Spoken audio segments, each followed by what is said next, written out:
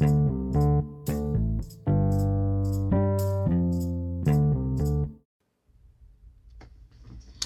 good morning. It's Pastor Chris. Guys, we're going to be starting a new series on discipleship for this podcast, and we're going to be on week 1, day 1, and we're going to do a little prayer before we start, and then we're going to get right into the Word. So, dear Heavenly Father, Lord, we just thank you for this day. Lord, we pray for our nation. We pray for the world and what it's going through right now. And Lord, we know this is a time that you want us to be still and listen to you and come to you for guidance and repent. And Lord, we know that this is just the beginning of a great revival for you. And Lord, we just pray that you'll help us to get through this word. And it's in Jesus' name we pray. Amen. All right. Good morning. I understand, we're in some bad times right now in America, but I do believe this is not of God, but I believe God is going to use it to better his kingdom if we will just get out and do the work and plant the seeds. So that is what my attempt is today, is to plant some seeds. And today I would like to read from Psalms 23:1, who everyone knows is one of our favorite. Psalms 23 has been referred to as everybody's psalm. It is possible that people from all walks of life have been encouraged or challenged by this passage of Scripture more than any other. And it may very well be the most mentioned and memorized passage in the entire Bible. Almost every funeral service I've ever attended has this psalm in it. Some consider it to be the Lord's Prayer of the Old Testament. And it's filled with truths God's people can cling to and personalize to their own lives. In the very first line, we see the Lord in small caps, which signifies the Hebrew word Yahweh. What we understand as the word Yahweh was used in the original text. The exact meaning of the word is unknown, but some scholars agree that it is delivered from the verb to be. The very fact that our Lord is He who is reminds us of his presence in the past, present, and future. He was, he is, he will be.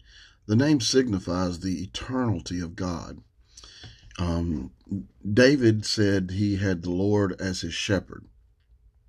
I have the Lord as my shepherd, and as he helped me and guided me through some storms in my life I believe it was around 2008, I had broke my neck and was having some very bad diagnosis on what the outcome was going to be. And as I approached the surgery and going through that, I was amazed at how much encouragement I received from others who had similar experiences. And,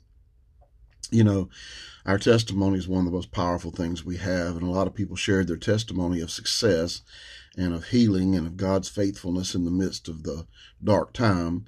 And God's presence was just so reassuring and sweet to me right then. David said, I shall not want, which means there will be no lacking of what is needed. The Lord literally provided everything I needed for the uncertain path I had to travel. He caused me to lie down in green pastures, Psalm 23:2. These pastures are rich with deeper grass than usual. His word, as I lay there and I prayed, he was faithful to speak to my needy soul, and he quietened my soul and kept me from being frightened by, the unknown. He was faithful to his name, his character, and his promises to me. And now I can comfort others going through the same dark valley as I did and assure them of God's shepherd. And he's faithful. Whatever you're facing today, know that God cares, and most of all, he is with you. And he's not going anywhere, guys. God is God. He's always been God. He always will be God. If we could figure out God, then he wouldn't be much of a God. So what we have to do is rely on him and have faith. Now, I'm going to read the 23rd Psalm to you guys, and so that you get the fullness of it if you haven't read it yourself. I do encourage you to always go read it yourself, and don't rely on me or anybody else to give you the gospel. Make sure you get the true word of God. The Lord is my shepherd. This is a psalm of David. The Lord is my shepherd, I shall not want. He maketh me to lie down in green pastures. He lead me beside the still waters. He restores my soul. He leads me in the path of righteousness for his name's sake. Even though I walk through the valley of the shadow of death, I will fear no evil, for you are with me. Your rod and your staff, they comfort me. You prepare a table before me, the presence of my enemies. You anoint my head with oil. My cup floweth over. Surely goodness and mercy shall follow me all the days of my life, and I shall dwell in the house of the Lord forever. That is a beautiful psalm. And in this day and time, we really need to be leaning on this psalm and understanding what it means. And right now is the time to cry out to God. It is the time for us to get into deep prayer. He has given us this time to be still. Everybody's on lockdown and quarantine. And that's why I feel like God is using this time to draw us near. The Bible is being fulfilled every day.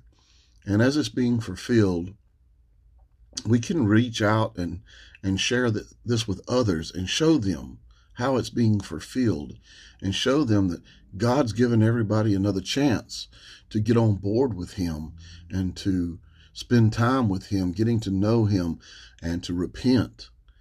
And so we're going to continue going through this.